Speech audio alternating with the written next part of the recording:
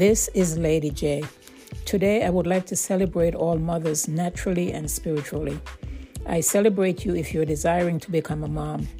I celebrate you if you have been robbed of the opportunity to parent due to a loss. And to those moms who have been estranged from their children for whatever reason, I say take heart and know that you're loved by God.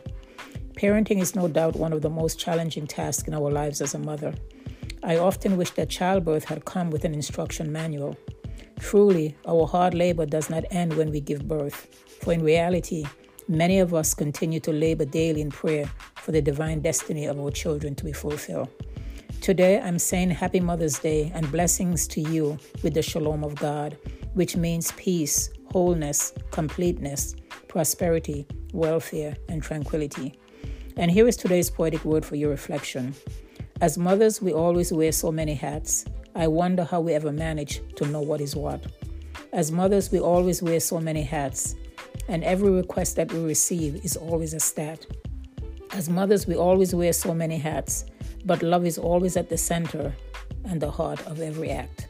Today, you are allowed to take off your hat and just kick up your feet. Happy Mother's Day to all.